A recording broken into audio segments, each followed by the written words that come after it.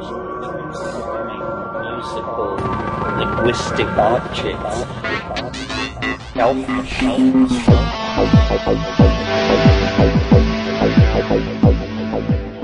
Greetings from Psychedelic Space. This is Lorenzo, and I'm your host here in the Psychedelic Salon. And with me, virtually that is, as co-hosts are a few of our fellow saloners who have either bought one of my Kindle books or who made a direct donation to the salon to help offset some of our expenses. And your continuing support means a lot to me, so I thank you from the very bottom of my heart. Now, I don't want to say too much in the way of introducing today's talk by Terence McKenna because, it's got something for everybody, and if I focus on just one aspect of this kind of wide-ranging lecture, I'm afraid that, maybe I might predispose some of our fellow saloners to skip today's program. But I think that would be a mistake, because my guess is there's at least one new idea for you here, and most likely it's going to be one that's kind of fun to think about. So, now that we've got all of that 2012 hype behind us, I thought that this would be a good time to revisit some old ideas that Terence once had, but, maybe they got lost in the hype of the time wave and some of those other things. And while this talk was given almost 30 years ago, why don't we try to imagine that it was just given last night, and so Terence was speaking to us in the here and now, and not to an audience somewhere back in time. And if you can imagine that, then, I suspect that there are going to be a few parts where, like me, you say, wow, hey, that guy was really way ahead of his time. At least that's still my impression of our dearly beloved bard, Terence McKenna. The idea of sexual relationships between human beings and non-human beings is a persistent sub-theme through much of mythology. In the Old Testament, it says, "And the gods found the daughters of man fair," and the Persephone myth is a good example of this, where the Platonic demiurgus of the underworld ensnared Persephone. And another example that should be mentioned are the incubi and succubi of medieval mythology. These were male and female spirits which were thought to come to people in the night and have intercourse with them, and it was very bad for health, and general wasting away diseases were often explained by invoking this phenomenon. But what I want to talk about is something similar but with a uniquely modern cast, which is the flying saucer phenomenon has begun to take on this new character, this erotic dimension. There's no hint of this kind of thing in the early literature of flying saucers, meaning from 1947 through 1960. But now it seems to be a rising theme, and I would like to talk about it because though it is the darling of a screwball fringe when it's in this form, I think that it represents an interesting developing folkway that we can learn from. So, what about it? It's only in the last 60 years since the discovery of DNA and the discovery of the Hertzsprung-Russell diagram, so that we began to get an idea of the true size of the universe, that the notion of extraterrestrial life and extraterrestrial intelligence could even be coherently framed. Before that time, man's relationships with transhuman intelligences tended to be demonic or angelic, and to fall into those categories of beings which occupied hierarchical levels above and below us in the structure of being, but all basically terrestrial, or in some sense terrestrial. But science, by explicating the non-uniqueness of biology and giving us an idea of what's going on in the galaxy and beyond, has validated the notion that life is ubiquitous and that intelligence is a property which accompanies life and is also, therefore, probably very common in the universe. This legitimizes fantasy about the existence of extraterrestrial life, so that what is happening in the last half of the 20th century is that the mythological outlines of what the alien must be are being cast now.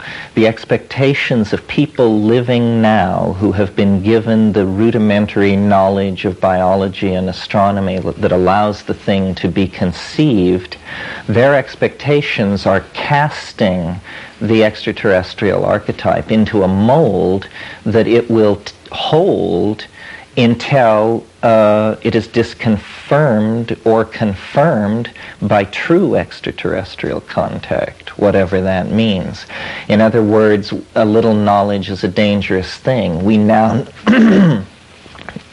we now know enough to fantasize realistically about what the alien would be like. And I think that this then sets up polarities in the collective psyche that previously we have only seen at the level of the individual. And this is why I called the lecture Alien Love, because love is a unique expression of individualism. But what the developing archetype of the other, if you will, the extraterrestrial, because for us the away from the earth is the other. What the developing archetype of the other means, and our fascination with it, is that collectively, for the first time, or perhaps for the first time in a long time, we are beginning to yearn. That's what it's all about. And I think that what's happening in religion on a very broad scale is that the previous concerns of salvation and redemption are shifting into the background for the great majority of people. And what is driving religious feeling is a wish for contact, a relationship to the other. And the alien then falls into place in that role. The alien fulfills it. And I believe that if religion survives into the long centuries of the future, this is what will be its compelling concern, an attempt to define a collective relationship with the other that assuages our yearning and our feeling of being cast out, as Heidegger says, cast into matter, alone in the universe. In other words, it's as though by passing into the psychedelic phase, the spacefaring phase, the entire species is passing into adolescence and becoming aware of the possibility of something like a sexual completion with an other, with a species which is not human, an idea which had previously been masked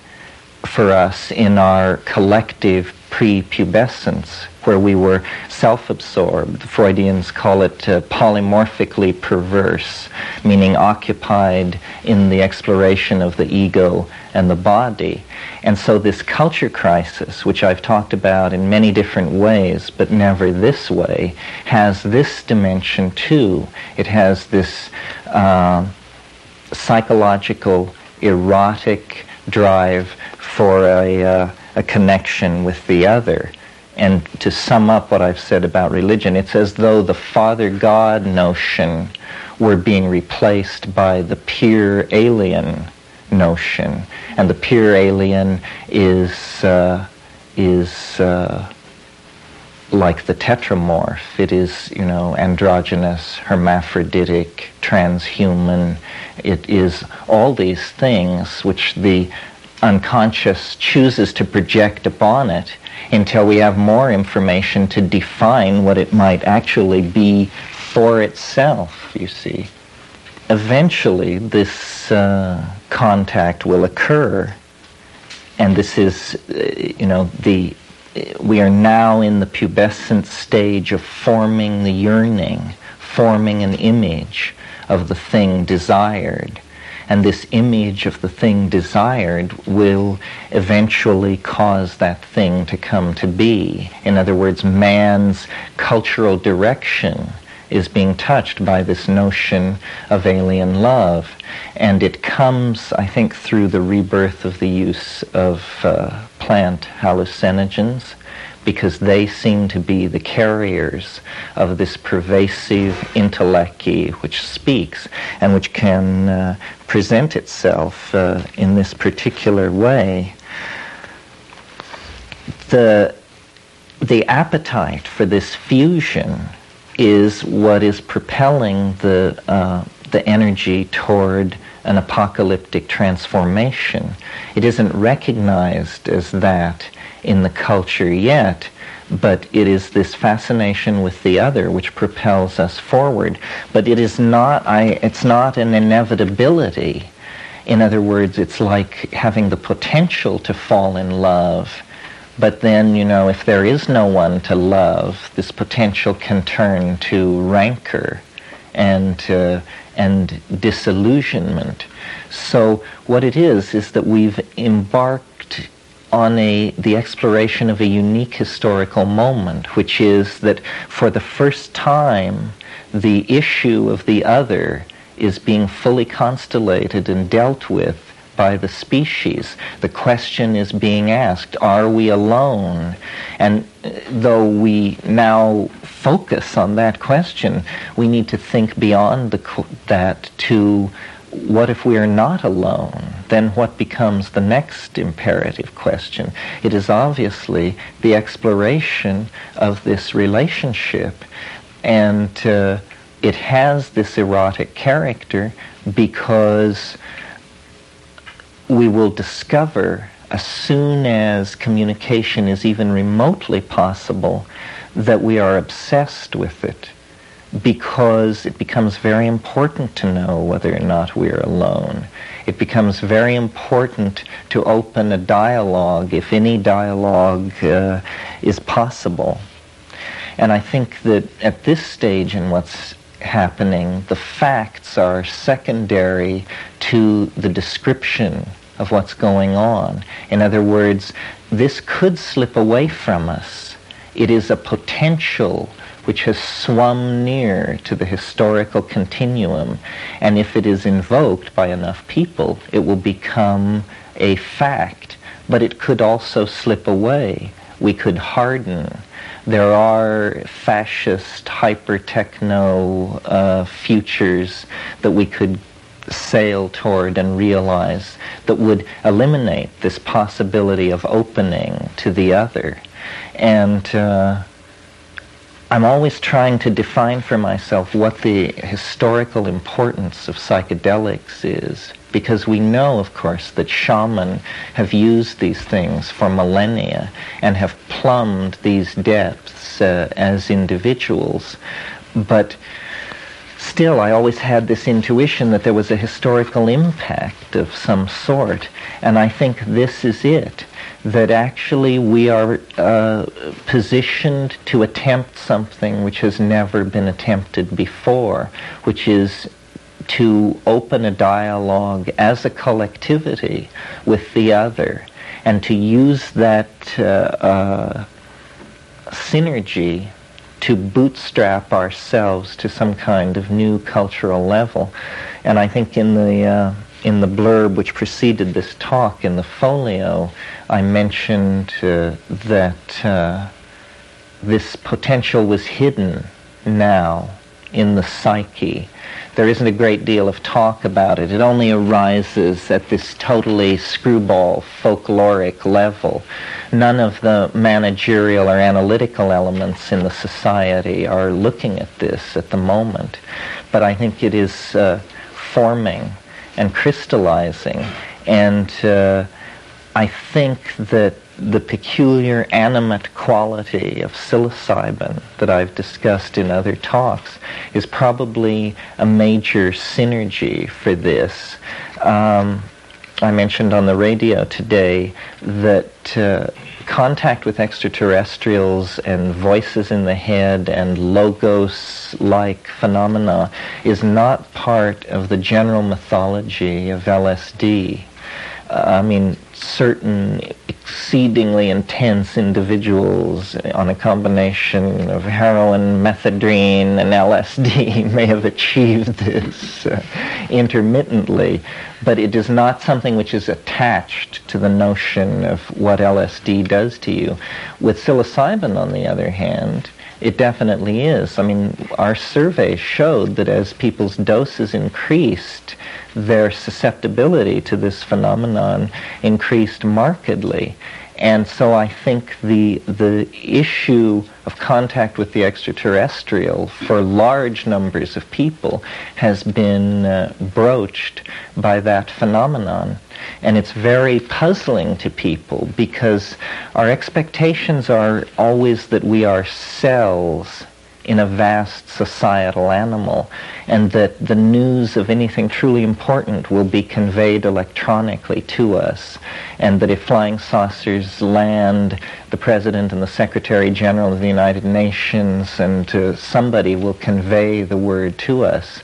But the challenge of the psychedelics is to realize that the potential for the hypercollectivity, the alien, the alchemical wedding with the alien, though it is a collective phenomenon, it's inherently tribal, and it will happen as an experience for individuals at the individual level.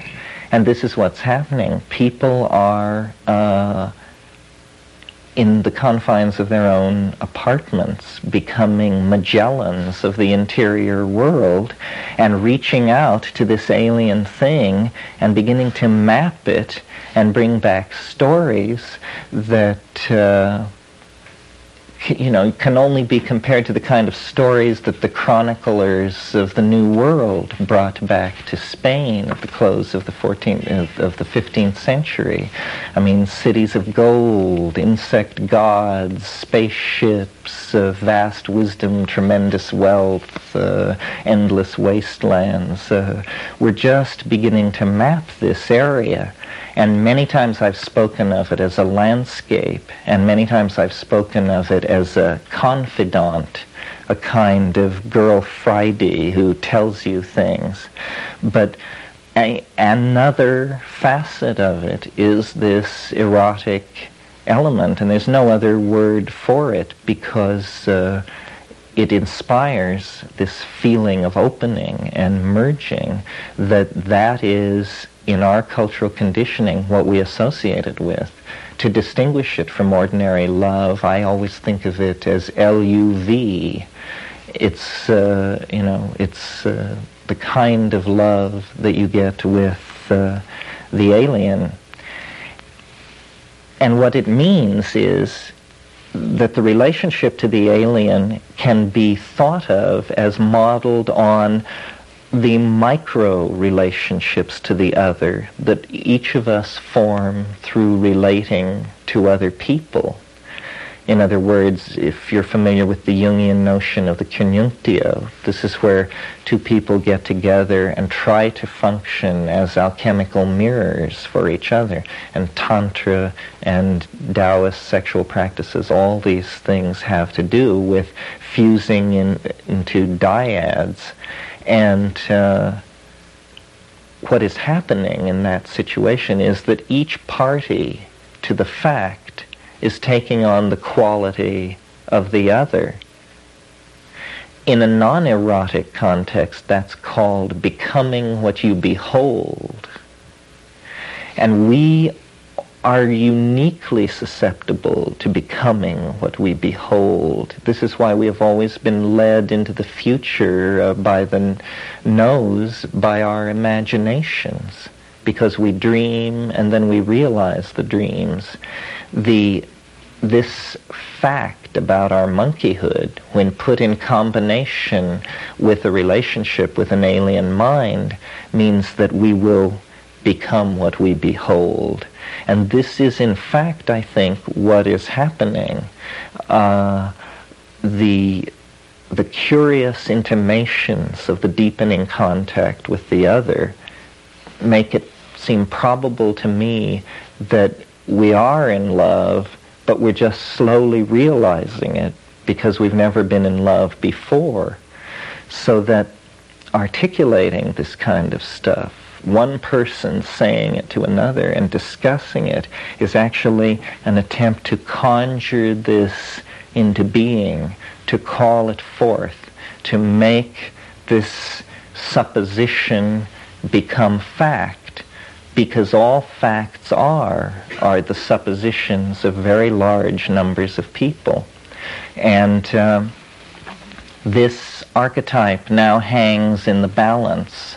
There is much tension about the flying saucer aside from the erotic connotation, because the flying saucer represents a tremendous challenge to science, perhaps the ultimate challenge to it. It may be as confounding to science as the resurrection of Christ was to Greek empiricism and Roman imperialism.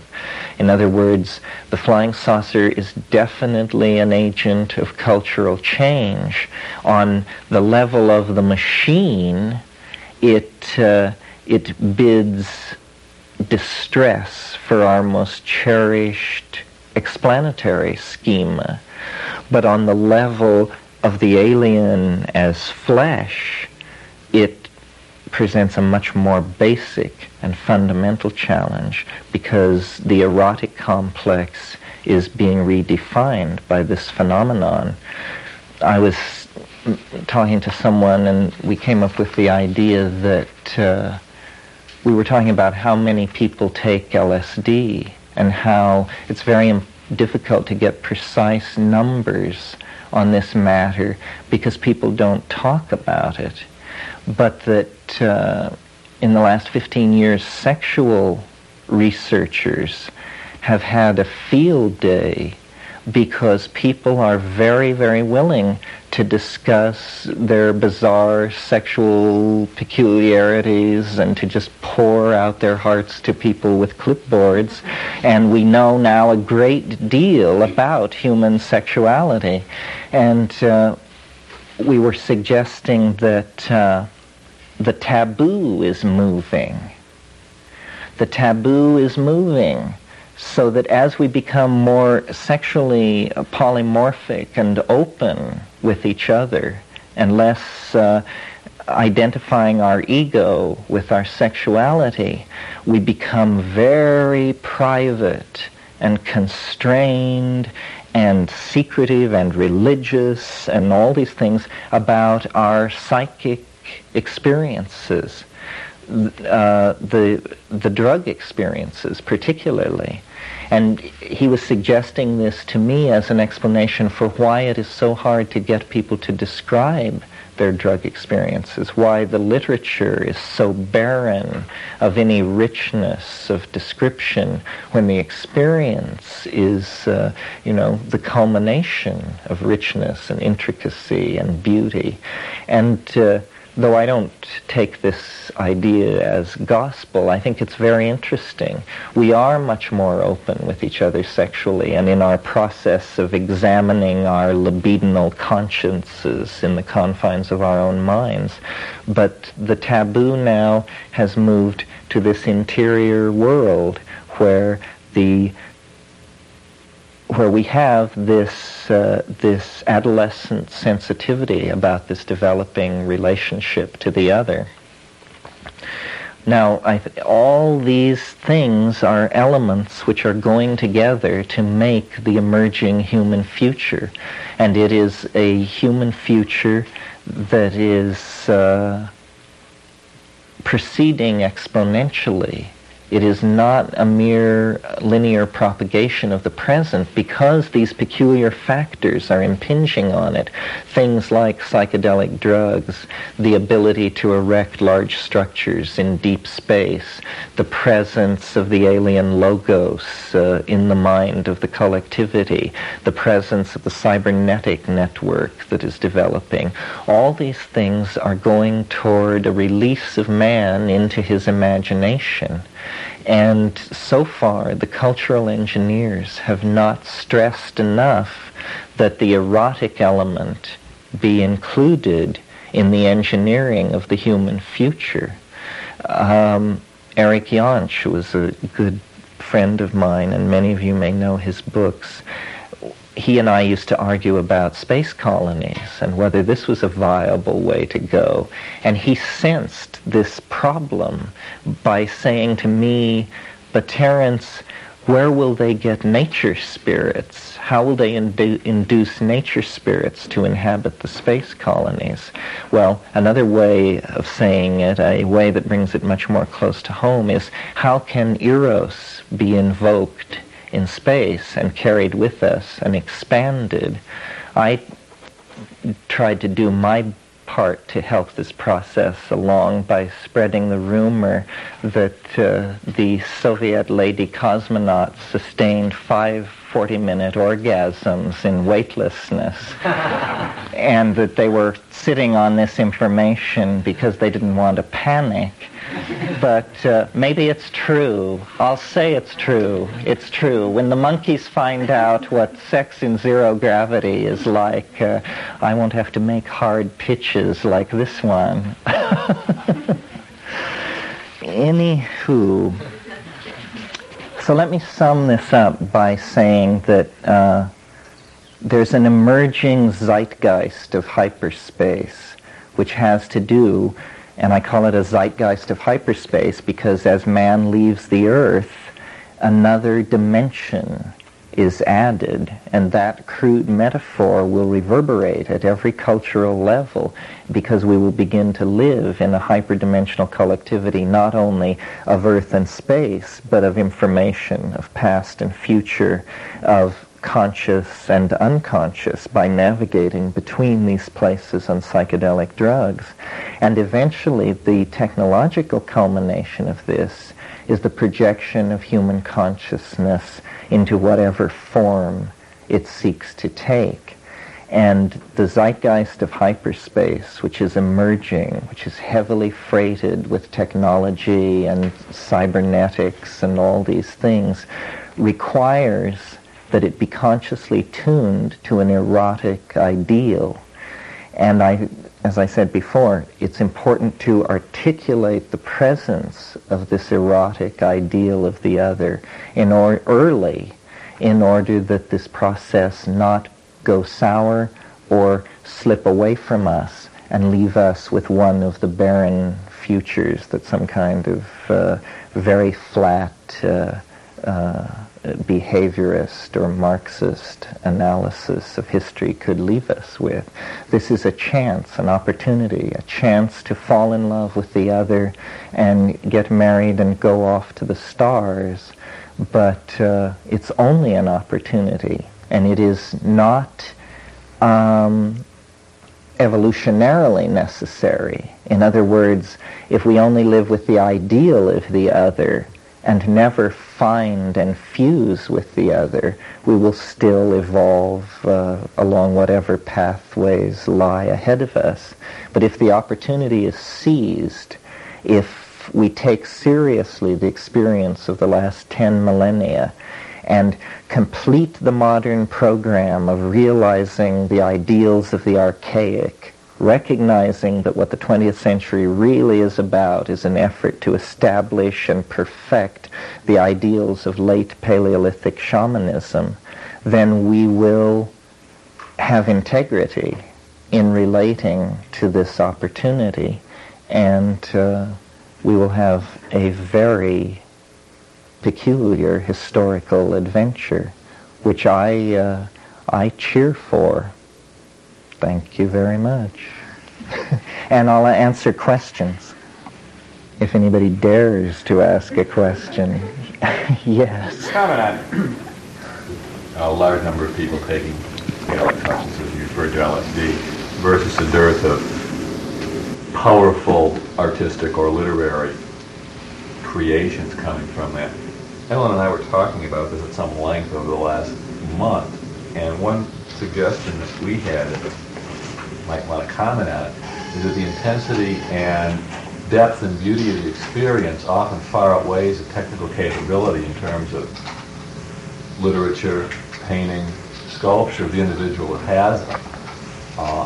Could not that be a great contribution as opposed to the unwillingness of someone to discuss them, the inability for someone to be able to relate anything but a mere shadow of what he or she has seen or experienced? Well, yes. I mean, I think you're right that if you do your best, you can only convey a mere shadow of what's going on. But I don't see people doing their best. I see them doing very little at all. That's the problem. The other thing is, once we were to set to ourselves the task of describing the psychedelic experience, it would become more accessible, because, you know, if we each gave our best metaphor and then we all used that metaphor and used it to produce a better metaphor, we would eventually retool our language so that we were able to handle these modalities. And this will happen historically. The psychedelic experience is a new object for Western languages. It will be very interesting to see what English, the language of Milton, Chaucer, and Shakespeare, will be able to do with the psychedelic experience. I mean, my God, in William Blake you get the feeling that English could do staggering things with the psychedelic experience, places in Andrew Marvell. But all this remains to be done. There are certain... the relationship of the psychedelic experience to literature is a whole field unto itself. I mean, there are certain moments where great literature has passed near it. I don't know how many of you have read Flaubert's Temptation of St. Anthony, but that touches very, I mean, he got it very, very succinctly. J.K. Huysmans' Against the Grain. It's an amazing novel about an aesthete, Des a man who is so sensitized to perception that he can't leave his apartments. He has his walls covered in felt, and he keeps the lights very low. He collects Red Dawn when nobody had ever heard of Red Dawn. He buys turtles and puts jewels, has jewels affixed to their backs, and then he sits in a half-lit room and smokes hashish and watches the turtles crawl around on his Persian rugs. And let's all go home and do this.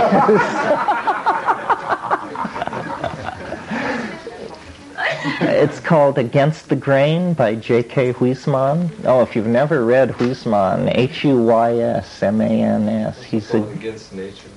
Sometimes it's called Against Nature. There are several translations, yeah. If you read French, it's called A Rebours. Yes. Are there any other questions? Surely you're challenged by this. Yes.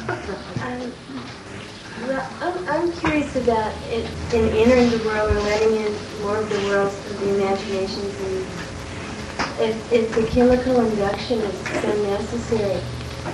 I've been growing or vision through dream work myself, and it seems like it's possible, or in sleep, we see a lot of things in time formed, and that there's kind of a slow movement where that seems synchronous with life, or that I can almost feel like that while awake, or hear it, or have it go on in my mind and be guided.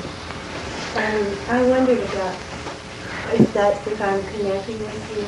Well, I think, yes, I think dreaming and states of psychedelic intoxication, possibly the after-death state, possibly the post-apocalypse state for the collectivity. All these things are related to each other, and certainly dreaming is the natural access point because it's a part of your experience every day. But these places are what's called state-bounded. It's very hard to bring back information. You have to have a natural inclination or a technique, and it doesn't matter whether you're using drugs or yoga or dream manipulation. But yes, it's just a matter of exploring the mind by whatever means work. But I've seen studies which show that in the deepest part of sleep is the high point of the production of endogenous hallucinogens in the human brain, like DMT and that sort of thing. And nevertheless, it's only in the wildest dreams, which are necessarily the most difficult to recover, that you pass into places which are like these DMT and psilocybin intoxications. Yoga makes the claim that it can deliver you into these spaces. I spent some time looking into that, not a lot of time, but people have different proclivities for these altered states of consciousness. It's very hard to move me off the baseline of consciousness. I am very stolid and set in the here and now. And so drugs work better than anything for me. I scoured India, and I could not convince myself that it wasn't a shell game of some sort, or that it was as real as the states manipulated by the various schools of New Age psychotherapy and that sort of thing. But in the Amazon, and in other places where the use of plant hallucinogens is understood and used, I mean, you are conveyed into worlds that are appallingly different from ordinary reality and extremely vivid. The vividness of them cannot be stressed enough. I mean, they are more real than real. And that's something which you sense intuitively. They establish an ontological priority. They are more real than real. And once you get that under your belt and let it rattle around in your mind, then the compasses of your life begin to spin, and you realize that, you're not looking in on it, it's looking in on you. And this is a tremendous challenge to the intellectual structures that have carried us so far the last 1,000 years. I mean, we can do tricks with atoms. There's no question about that, except that these tricks immolate us. But higher order structure, molecules, and leave alone organelles and that kind of thing, are just intellectual terra incognito to us. We have no notion of how these things work and what is going on, and yet it is from those levels that the constituent modalities of reality are being laid down. Now, what do I mean by that? I mean that, you can understand all this fine nuclear chemistry about the atom, and where does it put you if your intellectual, the story you tell yourself about how the world works can't explain to you how forming the wish to close your open hand into a fist makes it happen? And this is the true status of present science. They cannot offer so much as a clue how that happens. They know how muscles contract and ATP, ADP, all that they know. It's the initiating phenomenon. What is it that decides I will close my hand and it happens? There is, they know as much about that, perhaps less than Western philosophy knew in the 12th century. And it is at that level, at the level of the body experienced and the mind experienced, that we operate. I mean, you can live in the social and religious system of Hellenistic Greece and offer sacrifice to Demeter, or you can live in 20th century America and watch the evening news, but you should have no faith that you're getting the true story on reality. These are just historical contexts that can only be transcended by the acquisition of gnosis, of knowledge that is experienced as true.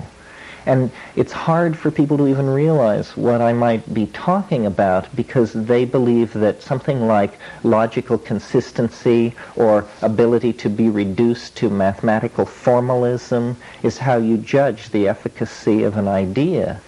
But actually, this is what has led us into this extremely alienated state. It's that we haven't demanded that the stories we tell ourselves about how the world works confirm our direct experience of how it works. And the psychedelic drugs, by focusing attention on the mind-body-brain interaction, are reframing these questions, and not a moment too soon, because the cybernetic and technical capabilities of the society demand that this all be looked at very clearly, or we're just going to sail right off the moral edge of things into the abyss. Well, that wanders from the alien love theme, but as I said, all these factors are going to make up the adumbration of the present that will become and be the future. Yeah, Ellen. Could you comment further on the interaction between the various sexual yogas and the psychedelic experience or intoxication as tools, as in effect, potential tools for approaching the kind of extraterrestrial eroticism you're talking about? Well, certainly, you have all kinds of things going on. When people are having sexual intercourse, the physiological state is very hyped up. There's production of pheromones, all this sort of thing. How far into this can one go? It's interesting, well, this far. One thing I've noticed on psilocybin is that skin contact, there is like a disappearance of the normal resistance across a membrane, especially if there is perspiration, so that two people with large amounts of skin in contact, when both people are loaded on psilocybin, the flow of ions, or the electrophoretic transfer of salts, or whatever the proper incantation is, you become one thing. And I'm convinced enough of this that I would suggest to Masters and Johnson or whoever has license to do these kind of things that this be tried, that if you're serious about validating telepathy, here is a very simple experiment, and I think that you'd be amazed. Taoist sexual practices lay a lot of stress on the generation of unusual substances in the genitals or in the perspiration, or which is a theme absent from Indian yoga, but a theme picked up in Amazonian shamanism, where there is a lot of stuff about magical forms of perspiration, magical objects that are generated out of the body or put into the body of other people. It's interesting. It's not clear to what degree in the matter of Taoist alchemy, it appears that there was an erotic control language, so that much of what appears to be prescriptions for sexual practices are actually recipes for plant combinations, because words which were used with sexual connotations were also code words for plants and fungi. The association in the Taoist mind between fungi and feminine genitalia and all this stuff. It's just, it all runs together. The words and the concepts are the same, and this is a prevailing motif of the so-called esoteric schools of Chinese eroticism, meaning the schools where nothing actually appears to be going on, but the presence of certain plants and certain objects in a composition indicate that it actually is an erotic cryptogram of some sort. Yeah. Could it be seen perhaps that the natural psychedelics that exist on the planet are a kind of love offering from the other to us, which we, when we accept them, as it were, we can develop that bond. In other words, something which is being sought by the other. Yes, well, respond to that. At this conference in Washington, I spoke about extraterrestrial contact and the relationship to the psilocybe mushrooms. I've mentioned before that psilocin, which is what psilocybin quickly becomes as it enters your metabolism, is psilocin is 4-hydroxy-N,N-dimethyltryptamine. It is the only 4-substituted indole to occur in all of organic nature. Now let this rattle around in your mind for a moment. It is the only 4-substituted indole known to exist on Earth. And it happens to be this psychedelic drug which occurs in about 81 species of fungi, most of which are native to the New World. What I was suggesting to that group of people was that its uniqueness is a chemical signature saying, you know, I am artificial, I have come from outside. And I was suggesting that it was a gene, an artificial gene, carried perhaps by a space-borne virus or something which had been brought artificially to this planet, and that this gene had insinuated itself into the genome of these mushrooms. It's an unresolved problem in botany why there is such a tremendous concentration of plant hallucinogens in the New World, in North and South America.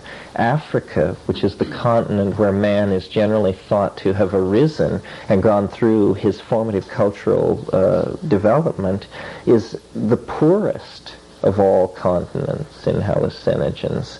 The New World is very, very rich, and this is why shamanism is so narcotic, as it's called. Hallucinogenic shamanism is so highly developed in the New World.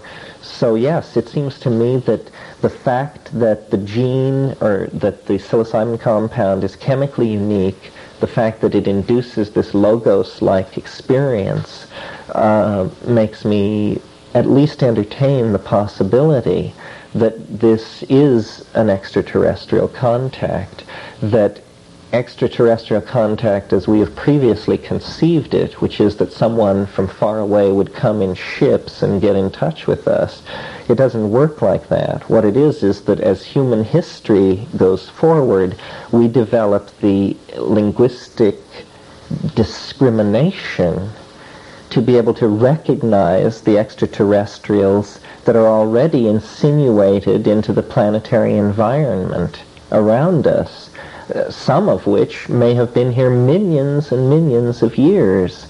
In other words, space is not an impermeable barrier to life, but there is slow seepage, there is genetic material that is transferred across space and time over vast distances. And operationally, I deal with the mushroom that way. It may well be an adumbration or some slice of the human collectivity, but since it presents itself as the other, I treat it as the other, and I treat with it as the other. And sometimes, as I said, it's my colleague, and sometimes it's my Jewish godfather, and sometimes it is my what Jung called the Soror Mystica, or what my brother Dennis called the sore mistress. It is, has this erotic connotation to it. but this is all part of the picture, and it all has to do with changing our preconceptions of things, so that an idea such as that a mushroom could be an intelligent extraterrestrial, which is preposterous by one point of view, can be seen to move from possible to highly probable by simply shifting your language around, and the evidence has been left untouched. The evidence is equally friendly to either point of view because the evidence is so personal. Science is totally impersonal. The empirical evidence that the mushroom is an extraterrestrial is zilch. But the subjective experience of those who have formed a relationship with it is overwhelmingly slanted in the other direction. And this is, here we have then ideas in competition, the evolution of points of view through time. And that's why I say the opportunity should not be missed to open a cultural dialogue about this phenomenon with ourselves, among ourselves, and with the thing itself. It's a unique opportunity. Yes? I would ask you to speculate just for a minute. I never speculate. Just try. Given that we're led by our imaginations into the future, and that facts are indeed suppositions that are agreed on by a large group of people, how many people do you suppose it would take to agree on these facts, and what sort of rituals or ceremonies would be required to align everybody's thinking to agree on specific elements of the invisible landscape to the point where it would be possible to retool the language to accommodate the new visions and to take advantage of this opportunity to perfect the Paleolithic ideals of shamanism. Well, I don't know. Maybe there's a critical 5% or something like that. I mean, political revolutions, they say, are made by 10%. I think the change, what I put it down to, is the emanation of these psilocybe mushrooms throughout society. That, in the last 8 years, we have undergone a second Neolithic revolution. The first Neolithic revolution was the invention of agriculture. The second Neolithic revolution was the invention of home fungus cultivation. And suddenly, 20 or 30 species of psilocybin-containing mushrooms, which were previously rarely met forest endemics, or the coprophytic kinds of mushrooms, the ones which grew on the dung of cattle, these things, all of which had restricted endemic zones of occupation, have become ubiquitous. Stropharia cubensis, the most ubiquitous in the natural state, was before the invention of human cultivation a rare tropical mushroom. Now it grows from Nome to Tierra del Fuego in every attic, basement, and garage around. And the strategy by which the mushroom conquers society is exactly the same strategy by which the mycelium spreads across a petri dish. It just moves out in all directions. And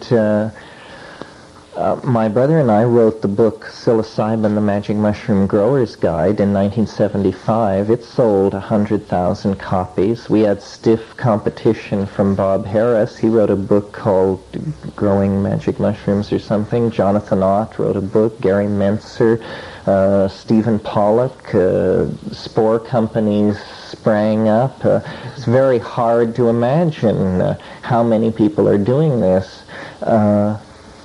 For the delight of my mycological crowd last weekend, I posed the question, if the mycelium spreads through society the way it spreads through bulk substrate or a petri dish, then what phenomenon can we expect in society when the mushroom fruits? Meaning when it goes through the ontological transformation where it ceases to manifest its homogeneous hyphal network form and instead manifests its form which is devoted to sunbathing and sex thrills, which is the mushroom which emerges above the ground. So I'm very bullish on psilocybin. I think that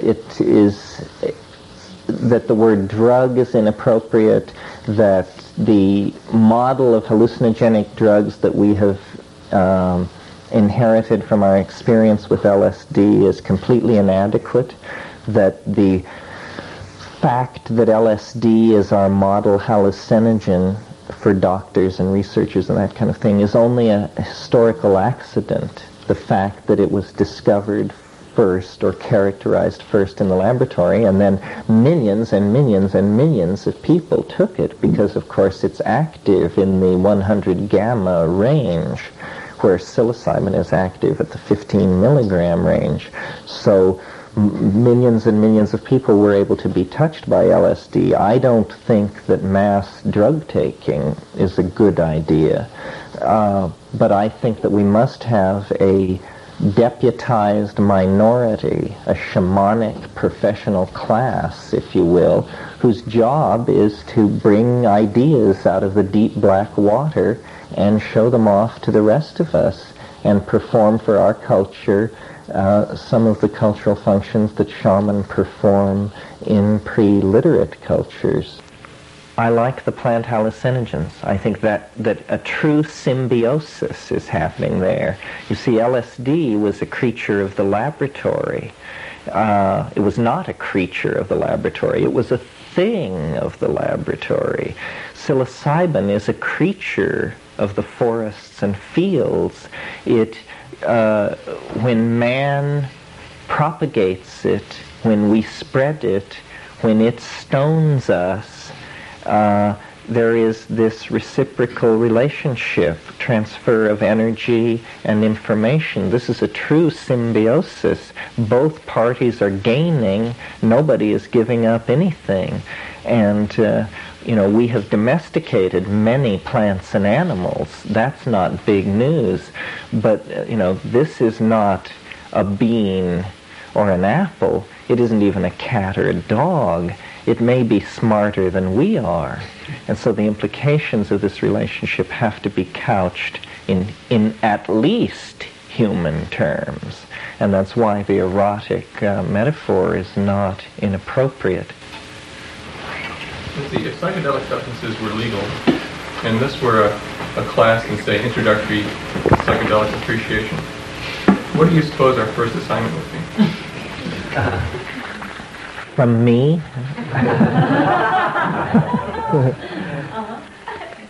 Well, I guess I would have you plant some seeds and read some history. And when you had read the history and grown the seeds, and I don't know what they would be morning glories or the spores of mushrooms or something,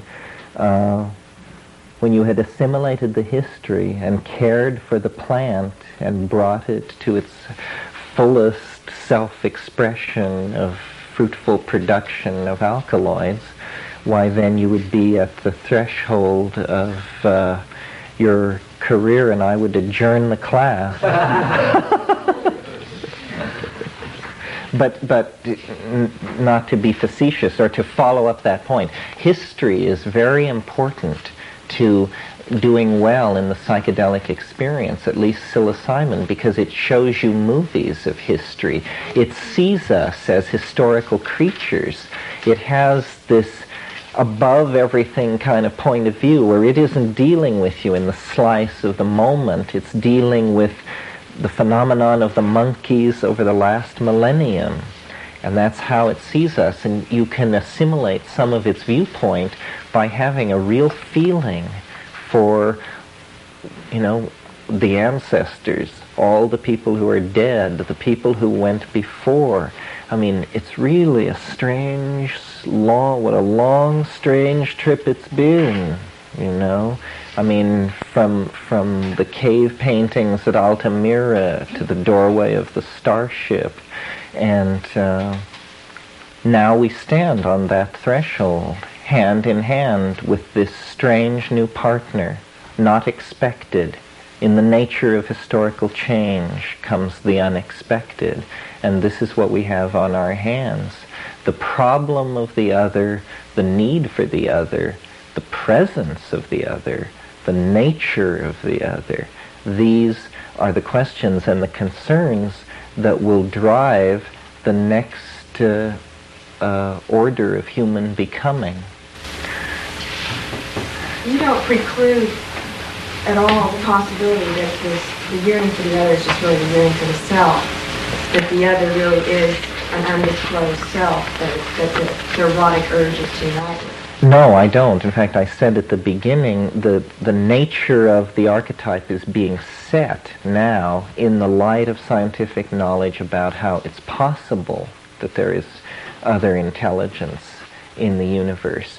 And it's a combination of our need for connection and science giving its blessing to this form of expressing that need that is creating the phenomenon of the potential for alien love. But you see, we don't know what the self is. I mean, you know, if you take seriously Buddhism, which says that everything is Bodhi mind, well, then that means that there could be extraterrestrials, and if it's true that everything is Bodhi mind, they are an aspect of the self. The word self is as great a mystery as the word other. There's just a polarity between two mysteries. And then, you know, the thin myths that are spun to hold you there without freaking out. The myths of science and religion and the horoscopes and the shamanizing, all these things. But a polarity between the mystery of the self and the mystery of the other. And a mystery is not to be confused with an unsolved problem. A mystery is by its nature mysterious. It will not collapse into solution. And we're unfamiliar with that kind of thing. We think that if there's a mystery, well, you just hire a bunch of people, whatever kind of people, and they get it straightened out and issue a report, and that's that. But this only works for trivia. And what's important, our hearts, our souls, our hopes, our expectations are completely mysterious to us. And so how must they appear then to the other, if it truly is other? So we need to cultivate a sense of mystery. The mystery is not only in the other, it is in us. And this reverberates again with what I said about how we become what we behold. History is turning suddenly mysterious here in the post-quantum physics, post-modern phase. This was not expected. The 19th century, the early 20th century, they didn't realize this is what they were pointed into. Although some people, the pataphysicians, the surrealists, they saw what was coming. But here we are. Yeah. The discussion earlier of how the mushroom was likely seeded from afar reminded me of directed panspermia, the idea that life itself was seeded. Yeah, they were both sent down here together. I should have mentioned that theory because it's the best support I have for the idea I was putting forth. What's being mentioned is a theory, the panspermia theory, which was formulated by Cyril Poonnampurama and Crick, who was the discoverer with James Watson, Francis Crick, of DNA. And they are proposing a much more radical theory than what I put forth, at least in terms of relative to biology. They're saying that prebiotic molecules arise in the greatest numbers in deep space, not on the surfaces of planets. that planets are only secondarily and at a late stage in the development of complex polymers and prebiotic compounds do the surfaces of planets become where the action is. I am not saying that. What I'm harking back to is, I'm sure you all know the old adage that we each are made of stars, that the atoms in your body were once cooked in the hearts of stars. This is true, but a unremarked accompanying necessity of that fact would be that there must therefore be some atoms in your body which were not cooked in the hearts of stars, but which were part of the planets which circled around those stars before they exploded. My point being that not all of this material that is circulated in the galaxy has been through something as violent as nuclear burning at the heart of a star.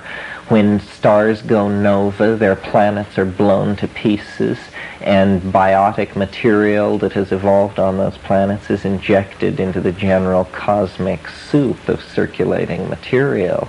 And that is more my idea of what the spore strategy may have originally been about. It was forms of life which evolved in very harsh environments, where a spore could survive but seeds, for instance, couldn't. And we were talking at this mushroom conference this weekend about how if you have some mushroom spores and you want to preserve them, the way you do it is you create an atmosphere as much like that of deep space as possible. Ideal is total vacuum at minus 60 degrees centigrade. And then they'll last virtually forever.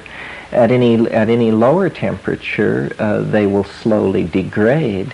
So I envision mushrooms or spore-bearing life forms antecedent to mushrooms evolving in very harsh environments, where then actually space was a medium through which they could migrate. And of course, this happens over very long periods of time. But if you think that the galaxy is roughly 100,000 light years from edge to edge, if something were moving only 1/100th the speed of light, which now that's not a tremendous speed that presents problems to any advanced technology. If something were moving 1/100th the speed of light,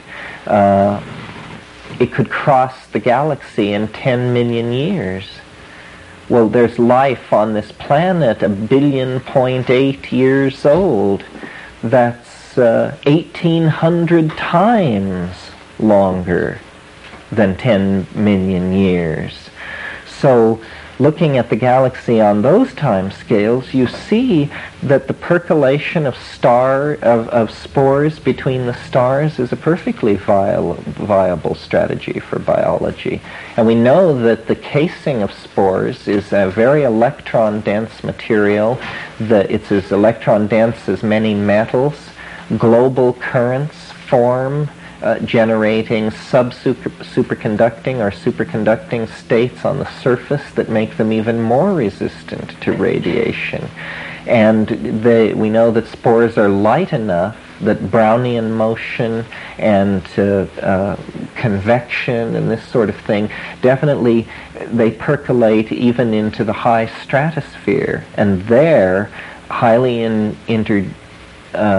energetic events are going on at a fairly regular pace, sufficient that we can calculate that a certain number of these, small for each spore shedding, but large in the total context of fungi on the planet, these spores percolate right out of the gravitational field and then are subject to larger forces. So it's radical to suggest this, but it's only because the empirical evidence is within, the logic of the case is well founded.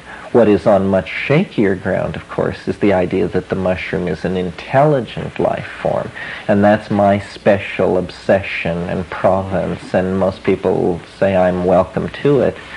But it's very interesting. In a book called Perspectives on Scientific Communication with Extraterrestrials, or something like that. Anyway, a book by Poonam Purama. There's an article by R.N. Bracewell, who's an astrophysicist, talking about the logic of searches for intelligent life. And he concludes that no matter what kind of life form you are, no matter what kind of technology you have, if you are seriously going to search space by physically sending probes from one star to another, then the only strategy which would work would be what's called a von Neumann machine, meaning a machine which can reproduce itself, so that the machine leaves its parent star, and then or four of these machines are sent out in four opposed directions from a parent star. At a certain distance from the parent star, each machine replicates. Then you have 8 machines, and at double that distance they replicate again, and you have 16 machines, and so on. The notion being that only by this process of replication can you cover all bets, and that probably then what you do is you send a message which says, we are searching the galaxy by an exhaustive means, and if you read this message, please call the following toll-free number, and we will then initiate contact. And only by this means could you hope to have contact with all the worlds in the galaxy.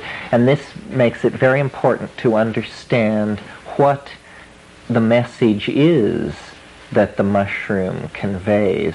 The Mandayans, who were an obscure religious cult of Gnostics in the Middle East of very long survivability, have this very interesting idea. They believe that at the end of time, what they call the secret Adam will come to Earth.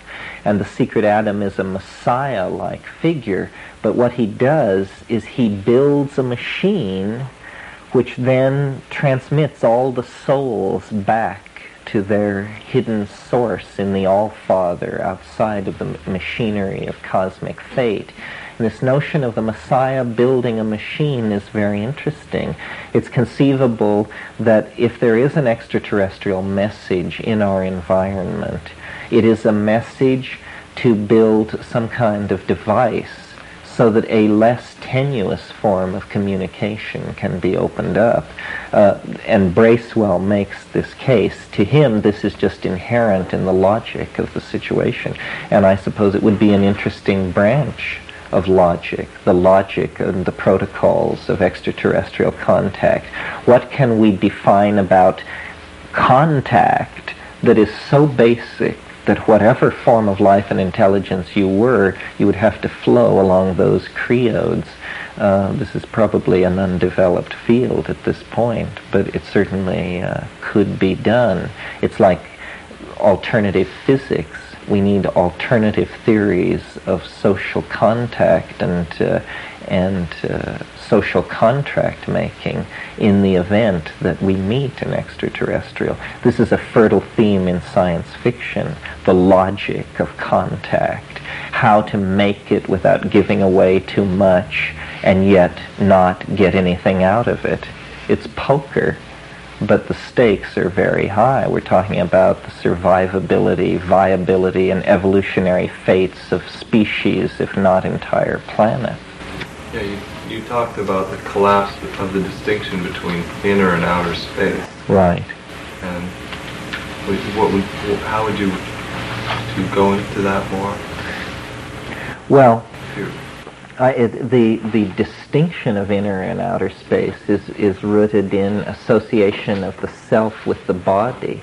And I think as the self moves out into the ocean of electronic consciousness, and also as we explore the erotic dimensions with the other that I've indicated tonight, this identification between self and body will become secondary in a way that identification between king and self has become rather secondary over the last 5,000 years. I mean, we don't even have a king. We seem to manage without one. It's conceivable we could manage without a body as well. These are just ways that loyalty is transferred toward forms of cultural concrescence validated by local languages. Anything else? Yes. It seems that you talk as if humanity's on like a threshold of a new age, and that maybe through contact the aliens will help us like cross this threshold. Maybe you might want to elaborate more.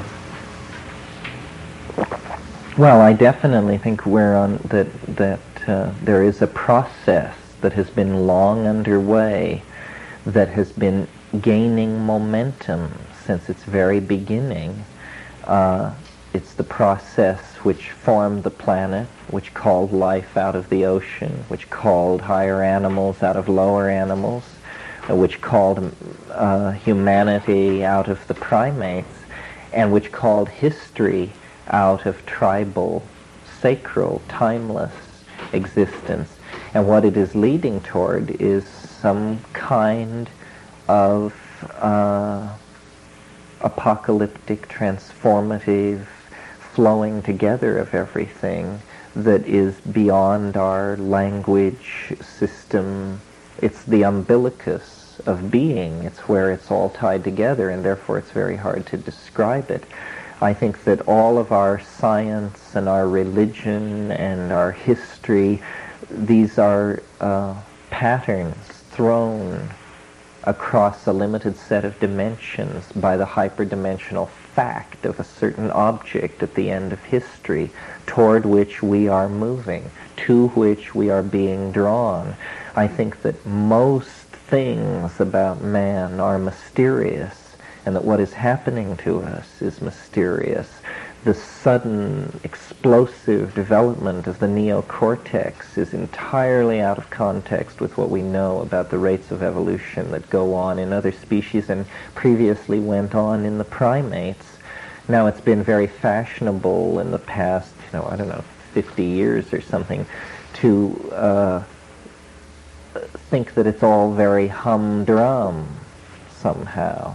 And yet this is just every ideological system that has been granted the status of being the official view of reality has always proclaimed that it had everything nailed down but the last 5%, and their best people were working on that. But I think that we are, for all that we know practically nothing. And that though I am not in any sense of not in any sense, but in most senses I am not religious, I think that religious thinking about the transformation of the world is more on the right track than the notion that the laws of physics will always be what they are, the laws of biology will always be what they are, and we're all just going to go along and things are going to get worse and worse or better and better, but that there are no surprises. I think that we do not see what's going on. One of the reasons I like to make this argument about the mushroom and the extraterrestrial and all that is just to show people that maybe this isn't true, but look how you can see things differently. If things can be seen that differently, how many ways can they be seen differently? And to try and get people to realize, to stop waiting for the president to enlighten you. In other words, stop waiting for history and the stream of historical events to make it clear to you. You have to take seriously the notion that understanding the universe is your responsibility, because the only understanding of the universe that will be useful to you is your understanding. It doesn't do you any good to know that somewhere in some computer there are tensor equations which perfectly model or perfectly don't model something that's going on. And we have all tended to give away ourselves to official ideologies and to say, well, I may not understand, but someone understands. But the fact of the matter is only your own understanding is any good to you.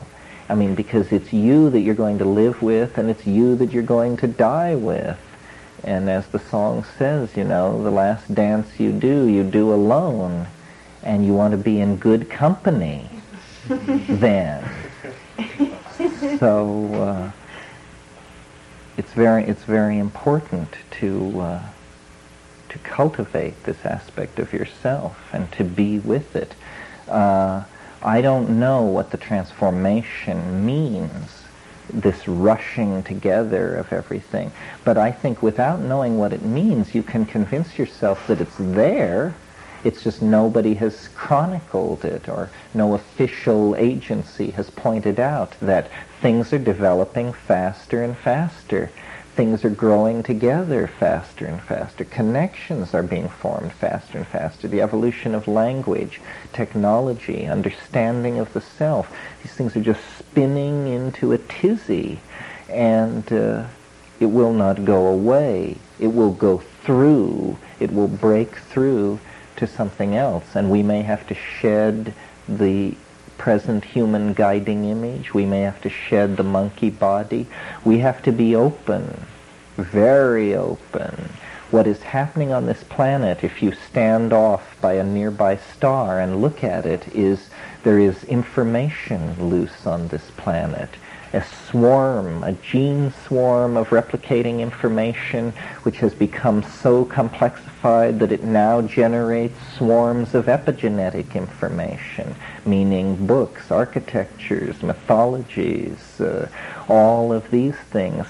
And information is liberating itself. And what is that? And what does that mean? You know, the Gnostics had the idea that God's body had been scattered through the universe as light, and that the purpose, the salvational imperative, was to gather the light together and get it out of this universe and transmit it back to the modality of its essence. And that's a good metaphor for what is going on. But no one understands it, I think. But we can understand aspects of it. We are lagging. There is enough visible that we should be saying more about what's happening. And I don't hear that being said. Maybe it's being said privately. Maybe it's a taboo subject. Perhaps the attraction for some people of these lectures is that they somehow violate taboos, that impossible things are being said. Maybe, maybe not, but impossible things need to be said because impossible things are happening, and you don't want to miss it. Thank you very much. It was a pleasure to talk to you about this. I hope you enjoyed it as much as I did. You're listening to the Psychedelic Salon, where people are changing their lives one thought at a time. As I was listening to this fascinating rap with you just now, it dawned on me that there really isn't much that I can add to this Niagara of interesting new ideas with, well, at least without us spending a lot more time here today. So I think I'll just pass on any specific comments about this particular talk. You know, I just checked, and there are now over 170,000 Terence McKenna videos on YouTube. And while I do have a YouTube channel of my own, the only thing that I've posted there are some pictures that I took while I was in the Navy, and some others that I took back when I was working as a stuntman on the movie Hawaii. But none of the McKenna material on YouTube has been posted by me, in case you're wondering. So if you still want to listen to more of the Bard McKenna right now, you can always just surf on over to YouTube and keep yourself entertained all night. Also, we just heard Terence mention what sounded like an interesting book, Huysman's Against the Grain. Well, here's some good news. That book is now available for free in Kindle format from Amazon.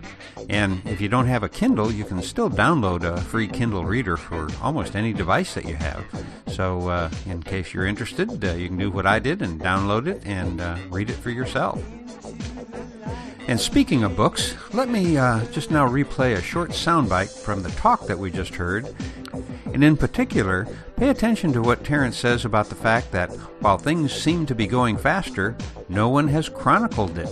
I don't know what the transformation means, this rushing together of everything. But I think without knowing what it means, you can convince yourself that it's there. It's just nobody has chronicled it, or no official agency has pointed out that things are developing faster and faster. Things are growing together faster and faster. Connections are being formed faster and faster. The evolution of language, technology, understanding of the self, these things are just spinning into a tizzy, and it will not go away. It will go through. Now, Terence made that statement in December of 1983, and until today, that has pretty much been true. Although there have been a few books that I've seen that kind of touch on the subject somewhat obliquely, until now I haven't come across one that is specifically aimed at the issue of the increasing pressure we seem to find ourselves in as this digital age continues to dawn. But now I have found a book that not only investigates the underlying causes of stress in our deeply interconnected world, but it also, well, at least for me, it's also helped to relieve some of the pressure that I feel from an always full email inbox, and never seem to have enough time to even glance at many of the waves of new information that seem to roll over me each day. The book I'm talking about is by Douglas Rushkoff and is titled Present Shock, When Everything Happens Now. First off, let me say this to any of our fellow saloners who may be saying to themselves that no matter how great a book this is, they still don't have time to read it. Well, then you are precisely the person for whom this book was written. And I think you'll do yourself a great service if you disconnect from the net for a few hours and take a look at the big picture of what is actually driving you these days, and what may be the source of much of the stress that you're feeling. Unless, of course, you happen to be one of the people who are totally relaxed these days and are living a stress-free life. And if you are one of those people, well, you're quite rare and probably shouldn't even be listening to these podcasts. But getting back to Douglas's book, I'll mention just a few things that I got from it that are already helping me carry on with with a much more relaxed frame of mind. And one of the topics that he covers is, it's a real hot button of mine. It's about kids and the internet. And let me just quote one sentence or two here. How are our children affected by always being connected to the net? Even when they're on vacation at Disney World, they haven't disconnected from their world back home. So vacations are no longer the same for children as they once were. End quote. And what about the constant stress of knowing that you have email waiting? You know, how are you going to reconcile yourself to the fact that you will never, as in never, have an empty email inbox? So when you think about it, there really should be no guilt in letting your email ferment for a day or two before responding. And then keep in mind the fact that when you send an email to somebody else, you're adding to the pressure of that person that you sent it to. Have you ever thought about that? Or probably you're just like me and you send off a reply and say to yourself, well, now that's somebody else's problem for a while. But besides helping me get over my guilt about unanswered and unread email, in Present Shock, Rushkoff has also passed along a little tip that increased his creative output by 40%, which is something that I've already begun trying myself.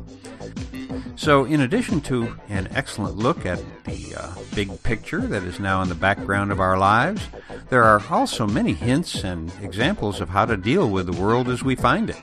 And here's how he sums up what he calls present shock. And again, I quote, "Present shock provides the perfect cultural and emotional pretexts for apocalyptic thinking. It is destabilizing. It deconstructs the narratives we use to make meaning. It leads us to completely overwind, magnifying the stakes of any given moment. It leads us to draw paranoid connections where there are none. And finally, its lack of regard for beginnings and endings, its focus on the perpetual now, drives us to impose order on chaos. As Douglas says, it's not about how digital technology changes us, but how we change ourselves and one another now that we live so digitally.